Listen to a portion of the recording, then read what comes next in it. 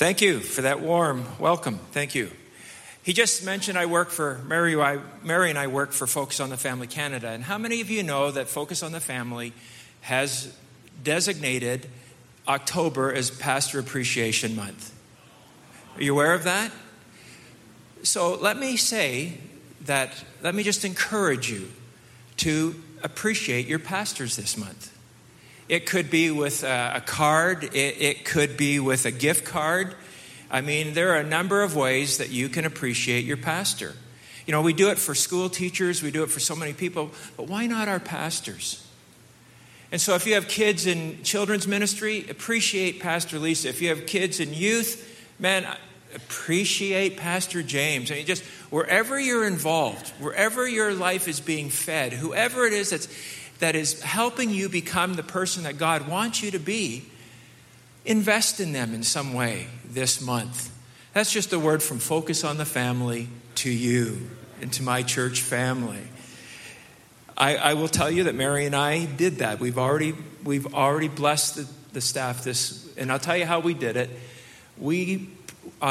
So a week ago Tuesday, the first Tuesday of October, we brought in cinnamon buns for them all. And then they just got fatter on Tuesday. So whatever you want to do, you just do and bless them. I want to go back just to the last song that was sung. And I so appreciated what Pastor Casey had to say about the Father's heart. And just that sense of what God wants to do and can do. Because in that last song, two words just really caught my attention. One was the word wander. The other was the word wonder. And as I was contemplating that and we were singing that song about being overcome by His presence, there was a sense within me that there's people in this service this morning, maybe one, maybe two, I don't know how many, but you've been wandering from God. And this morning, the work of God's Spirit in your life was so great that you were overcome by His love and His desire to be in relationship with you. And if you're still fighting that, the Spirit of the Lord wants you to know He doesn't want you to wander any longer. He wants you to come home. He wants you to know Him in the reality that you experienced Him today in that way that you can walk with Him every day. The other word I mentioned was the word wonder. Because maybe you've never been in relationship with Christ. And today as the worship was going on, you're saying, man, these people are singing something. And they're singing something that I really can't grasp what it is. There's something about what's going on right now that's beyond my understanding. And you're wondering about Christ. I want you to know this morning that sense of Him overcoming you and overwhelming you is a desire that He has to be in relationship with you as well. And so if you're wondering about who Jesus is, you experienced His Holy Spirit today saying, wonder no longer about who I am, because I am the risen Savior, the one who has come to give you life.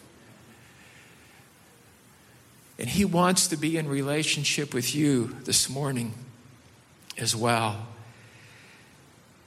At the end of the service, Pastor Casey is going to come back up and he's going to tell you whether you're a wanderer or a wanderer, what it is that you need to do. In fact, being part of Alpha would be a great way for you to understand who Christ is in a greater measure and help you walk with certainty into the life that Christ has for you.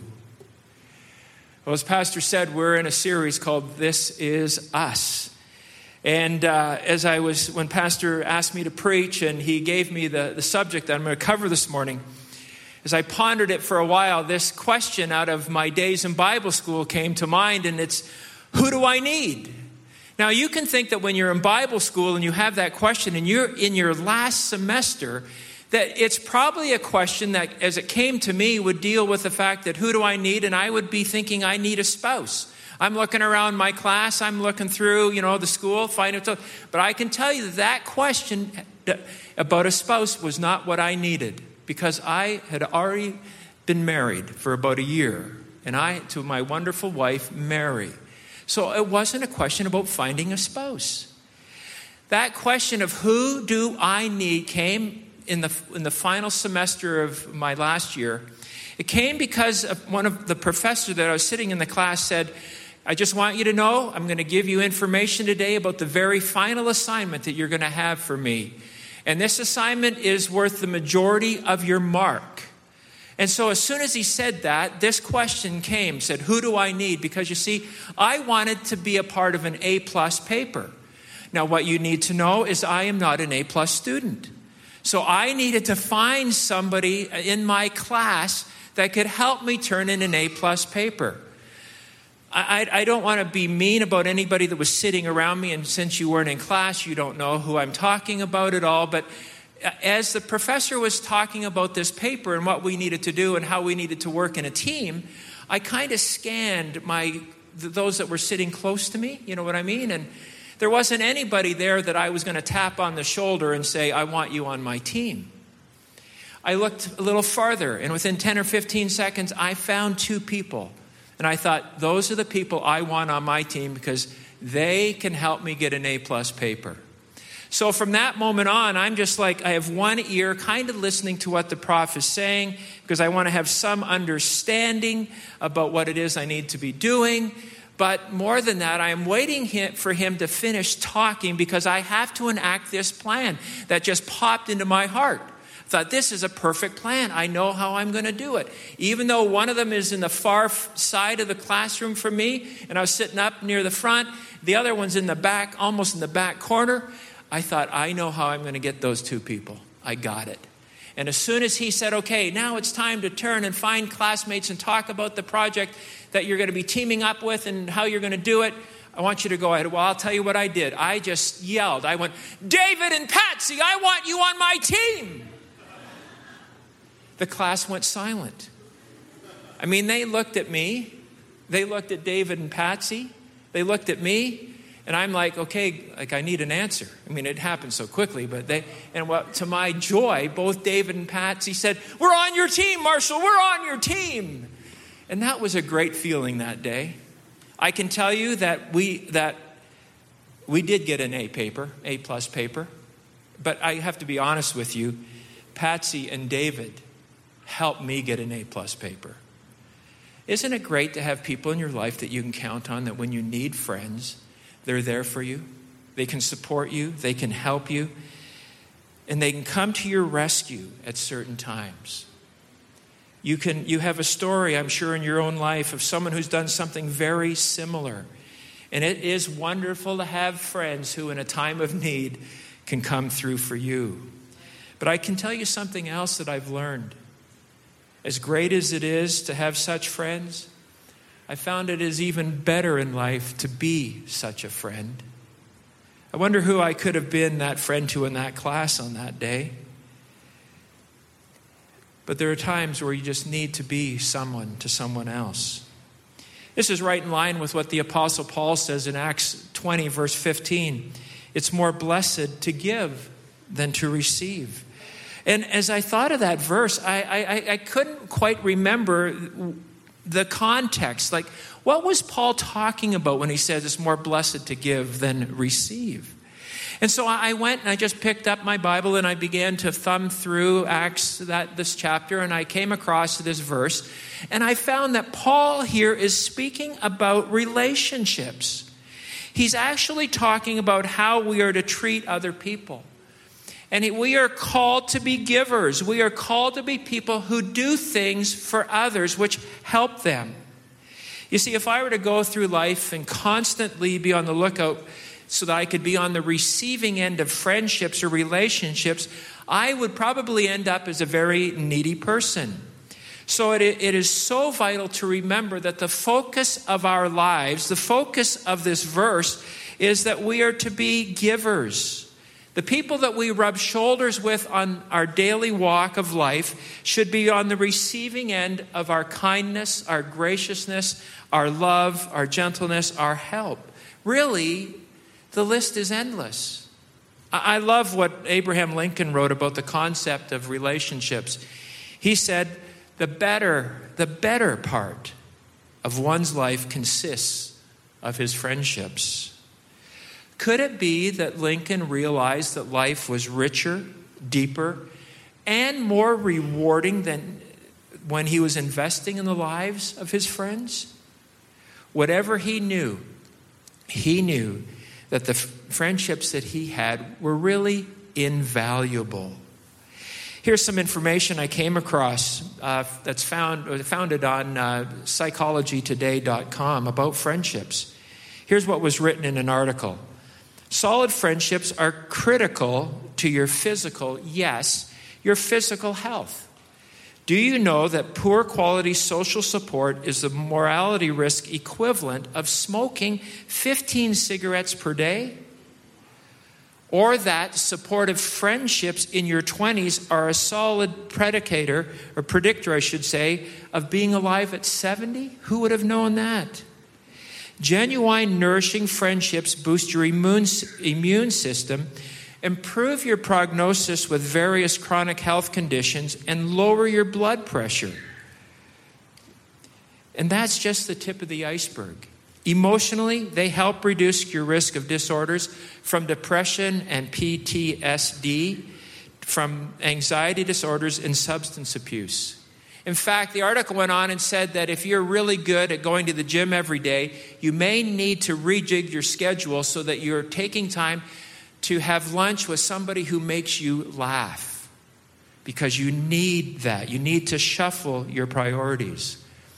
Then I came across this from Gallup. You know Gallup, they're the people who poll everybody about anything and everything. A Gallup poll says that having a friend at work brings about greater job satisfaction. Amazing the impact of friendships and relationships in our lives. So how do we have strong or stronger relationships? How do we get the benefit of life that it would help us physically, emotionally, and spiritually? Because that's even what Paul is talking about, that if we're going to be people who will give, there's a blessing added to that. Well, do you remember my opening statement? My opening statement was, who do I need? Well, if you want to have strong relationships, if you want to have great friendships, if you want to know the benefits of this, then let me tell you that all you need to do is add 2 words to that statement of who do I need. Because the two words you add that will help produce better and stronger relationships are these 2 words. Who do I need to be? Who do I need to be? I think Shakespeare was right when he had Hamlet say, to be or not to be, that is the question. Because we need to be people who are to be people. Not to be keeps us locked in a cycle of looking for relationships that meet our needs. It's a very unhealthy way to go through life. People who hope they can find someone to meet every need go through life from disappointment to disappointment, from failed relationship to failed relationship, and they end up lonely, disillusioned, and disheartened in life. For those who ask themselves who they need to be and then act as a to-be person, they end up adding value to the lives of the people around them. And in so doing, they develop wonderful friendships and strong relationships. You know, really, as Christians, we're called to be a people who are filled with the fruit of the Spirit. Now, what's interesting is that we're just not to be filled with fruit. We are to be people who love, who are kind, who are patient, who are long-suffering, who are gentle. And the list goes on. I thought as I was driving in this morning, just thinking about this, we all know the Beatitudes, probably most of you do. The series of things that Christ said about how we're to live our lives. Well, as I was driving in this morning from Okotoks, I just kind of changed that. I thought it's the be attitudes. It's who we're to be. It's the attitudes we're to have in life. And then I thought of, some of you may remember Robert Schuller, a great pastor from California. And I remember he wrote a book called The Be Happy Attitudes, all based on the Beatitudes. And so we are to be people who impact others. You know what I've found in life is that the greatest relationship I have are people who were to be people, who are filling my life with their love, with their kindness, with their goodness. And I found that I was drawn to them like a bear is drawn to honey. And the same would be true, that when we are to be people and know who we need to be, people will be drawn to us. As I thought about who I needed to look at from a scriptural point of view this morning, take a look at one person in this regard. The name of Barnabas came to mind, because I believe that Barnabas epitomizes this thought, and he lived by the model of who do I need to be. You see, this axiom or this truth was so ingrained in his life that when he became a Christian in the early church, and you'll find his story in the book of Acts, that his name was Joses. It was Joses. I'm not really sure how you pronounce it. The Spanish would probably say it was Jose. I don't know what the Greeks or the Jews really say. But that was his name. But in that early church, they began spending time with this man. And they noticed that there was something that was incredible. There was something so natural. There was something just at the very heart that in every conversation and everything that he did, he encouraged people. And so the Bible, in the very first verses, when they identify Barnabas as one of the characters that they want to spend a little time for us getting to know, they say that the early church, the disciples, changed his name to Barnabas because he was the son of encouragement. They wanted a name that would match his life. Isn't that a great compliment? Like, I've had a lot of people call me a lot of things that they thought matched my life.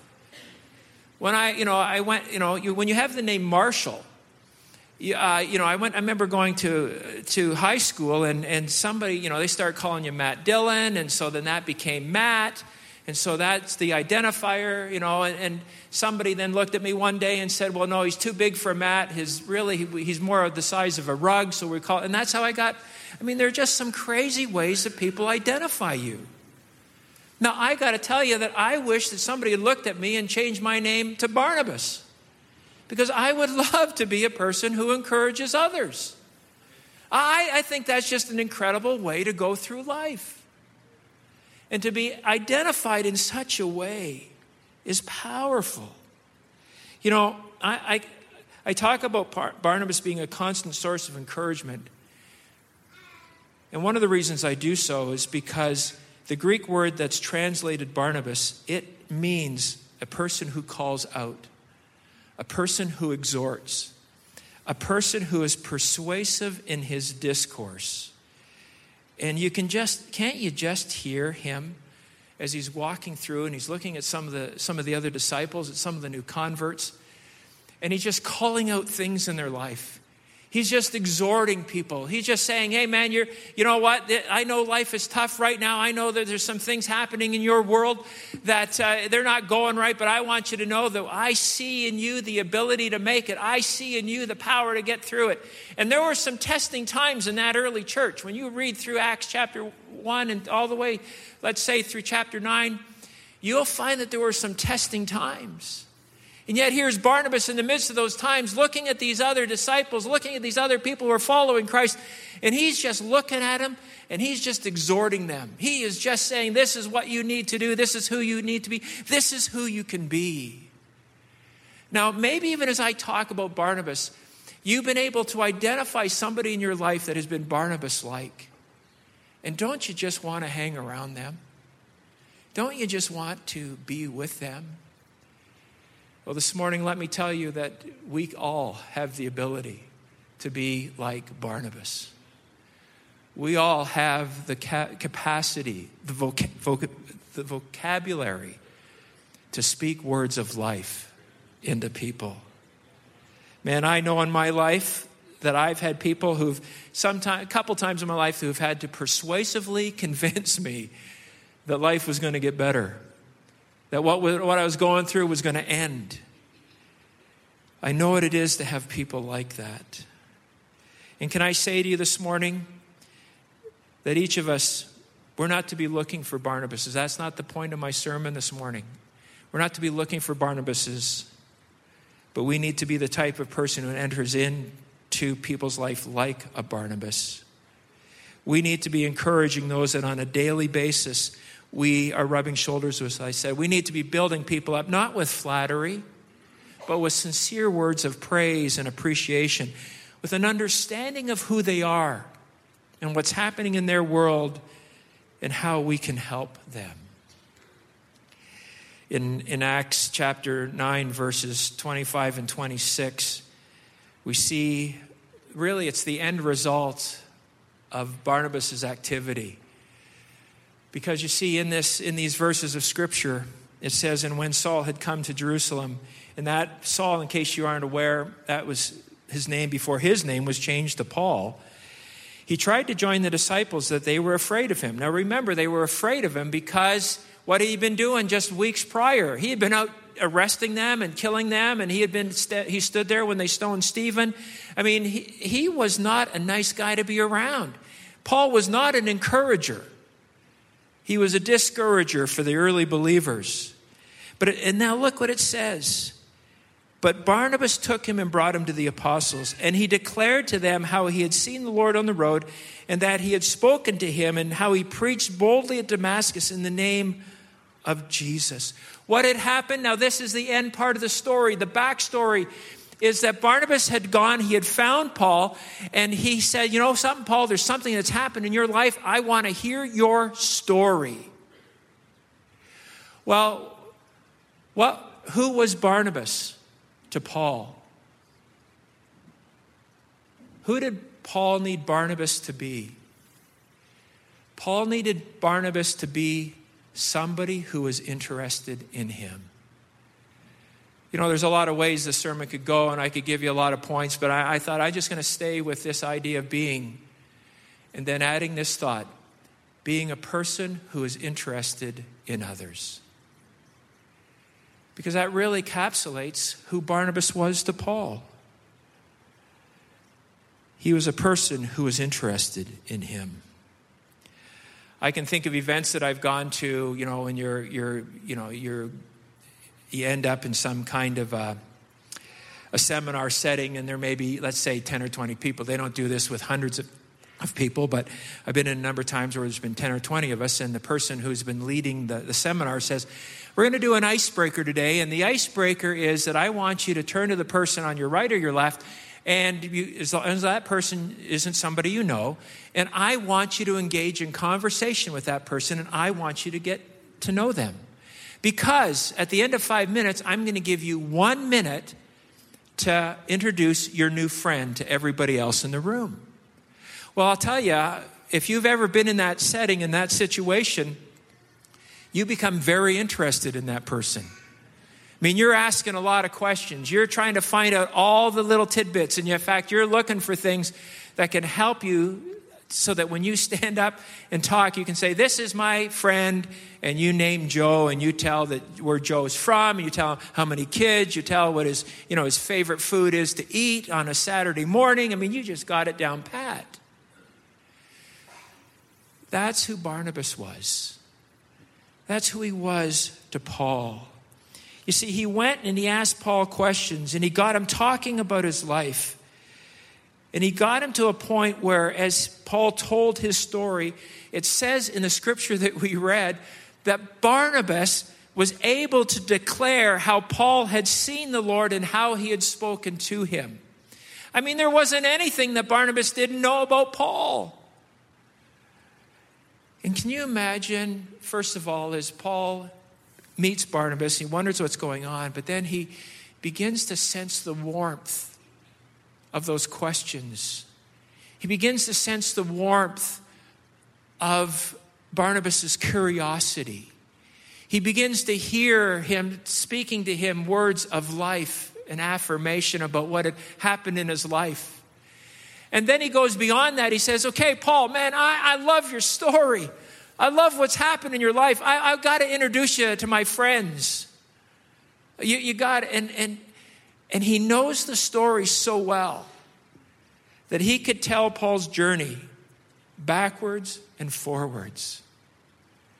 What a powerful encourager he was. What I found in my life is that when we're interested in and we're curious about people and where they've been and their journey in life, it's amazing how people just open up. I have found that people really do like to talk about themselves. Some of you are laughing, and I see people shaking their heads because you are like me. You love to talk about yourself. You like people to get to know you. I don't know who wrote this, but it's a powerful truth. The more you care about other people and what they're going through, the more curiosity you're going to have about them. Because curiosity, this writer said, is the product of empathy. And empathy is an incredible component in relationships. So let me say that again. The more you care about other people and what they're going through, the more curiosity you're going to have about them. Curiosity is the product of empathy. Now, I do know, and I am well aware that it is easier for some people to ask questions than other people. There are people who prefer extroversion. They're just like, they'll be right in your face. They'll get you, And there's some of you that prefer introversion. But really, it doesn't matter what side of that pendulum you're on. It shouldn't stop us from being curious about people. I've heard people say, well, small talk doesn't really do much. Well, I'm sorry to say it does. It has a purpose. Because it shows others, it shows the people that we're around that we're interested in them.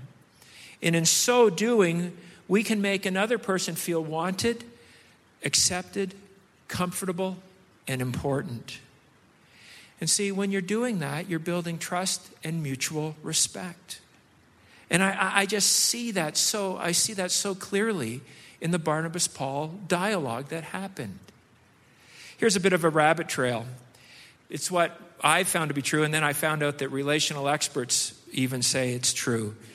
Because relational experts say that it's not the first time you meet somebody that's the most awkward. It's actually the second time you meet a person. You see, the biggest problem is that sometimes you can't remember the person's name, or you can't remember what they told you, and you're embarrassed. And you're like, oh my goodness, what am I going to do? And you're stammering and stumbling, and you're trying to figure it out. Well, let me tell you what I've learned. I've learned that the more curious, the more interested I've been in a person in that first conversation, the more I remember and recall. And sometimes it's a matter of going back and saying, when we met last time, can you remind me what you said about your family? Can you remind me what you do 9 to 5, Monday to Friday? And then I have found that as they give me a little tidbit of information, that has actually sparked some synapse in my brain to cross with another synapse, I think, and it reminds me of something else. And so then I can move the conversation forward. It helps. You see, I've learned who I need to be. And I know that I need to be interested in others because it opens up their lives to me. Worship team, I'm going to ask you to come back at this time. But there's one more verse because I think it speaks so powerfully about the impact that Barnabas had on Paul. The verse is found in Proverbs 18:21. It says, life and death are in the power of the tongue. And when you think of Barnabas being an encourager, really what we could say is that the tongue has the power of life. It had the power of life in everybody that Barnabas met. Everybody who came across him and got to know him was impacted by life, by the power of what he spoke. Curiosity about a person's life based on the questions we ask and the resulting interaction with that person really is a source of life to that individual. I mean, you just watch. Remember I said we like to tell our stories? You just watch a person's eyes light up when they begin to tell their story. I'll tell you that your story can change weekly. You know, there's things that happen to you. And I will tell you this week that I was hoping somebody would say to me, especially late in the week, "Hey, Marsh, what's new?" Because, man, I had a story to tell. I can't go into it. I don't have time, but I can tell you that on Friday afternoon, something happened in terms of what we do with Focus on the Family and what we do at the Careth Retreat that's new. And God answered prayer. And I'd love it if somebody said to me, "Marsh, what's new?" Well, it's the same is true for you. Just that question, what's new, could be the power of life because it invites somebody to tell their story. And you show your curiosity about them. I want you to consider that being a Barnabas starts by asking a question. And it happens every time you express, as I've said, curiosity. Every time you listen.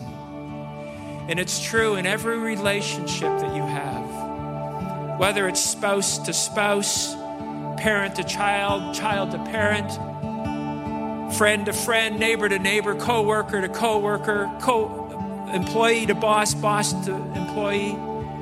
Even the person you're sitting beside this morning, you can speak life and be someone to someone today. One of the other things I've found is that as you get talking to people and you start asking questions, it doesn't take long sometimes till people start talking about the aspirations and the hopes and the dreams that they have. And when we begin to hear those things, we need to commit ourselves even there, not just to be hearing it, but to be, what does this person need? How can I show interest in them at this point? And I would say to you, speak life into their dreams. Speak life into their aspirations. That's what Paul experienced from Barnabas. In fact, even later in another chapter, you see that Barnabas went and found Paul again. And I can just imagine what happened when Barnabas walked into that house or room, wherever they met. Paul's eyes lit up because he knew Barnabas was going to say, "Tell me your story, man. God's got doing something good. There's good reports." And we need people who will speak life into us because they're continually interested in us. Hopes and dreams will bloom and blossom. I found in life that it's not only just words. Sometimes those words can be put in a letter form. Today we have texts, emails, Snapchat, Instagram, Facebook. I mean, we have so many ways to touch people's lives and encourage them. And sometimes the power of a written statement can impact. There's some words that people have spoken over me of encouragement that I remember. But I hold in my hand a letter written 39 years ago by my uncle. It was written after he heard I was going to Bible school. He was a Barnabas to me. He was a man who was interested in me. He wanted to hear the story of how God had called me to Bible school. And then after hearing the story, he went somewhere in the house. I'm not sure where he went, but he went and he penned this letter to me. And he began to speak words that really in some measures I've read this letter many times through the years, a couple times when I've been down. But I remember this letter on Friday night, and I ran upstairs to my dresser and I pulled it out and I read it again, and I thought, man, my Uncle Paul, he was prophetic. He prophesied over me.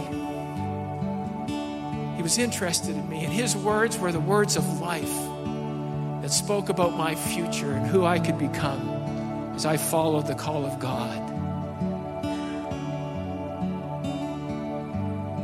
Who do you need to be? Who do others need you to be? You have the ability to call out the gold and the good in people's lives. You have the ability to touch people. And in fact, this morning, as I draw this message to a close, I want you to contemplate that thought. I want you to contemplate for a few minutes. I want you to ask yourself, who do I need to be for my spouse? Who do I need to be for my children? Who do I need to be for my mom and dad? Who do I need to be for my coworker? Who do I need to be for my boss? And today and tomorrow, this week, how can I show my interest in them? A few moments of silent contemplation.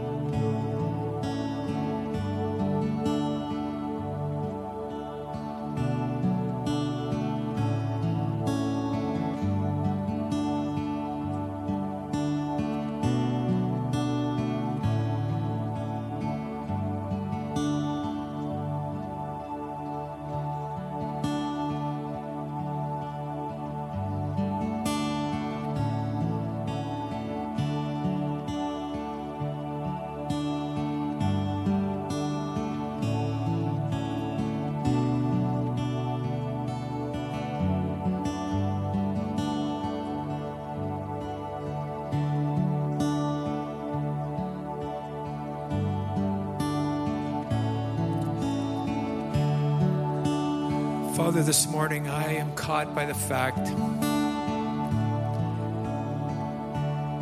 that today, tomorrow, this week, and I believe for the rest of our lives, that there is going to come a divine inspiration that will help us to be who we need to be for those with whom we rub shoulders. Lord, you're going to drop thoughts, questions, comments into our hearts and our minds that, Lord, will show our interest in whomever we're rubbing shoulders with. And in so doing, we're going to become Barnabas-like. We're going to become people who encourage, who lift up, who exhort, who are persuasive in a way that pushes and moves people towards the calling of God on their lives. Lord, I pray that we would have ears to hear what the Spirit says to us. Help us, because you're going to guide us. May we fulfill who you've called us to be.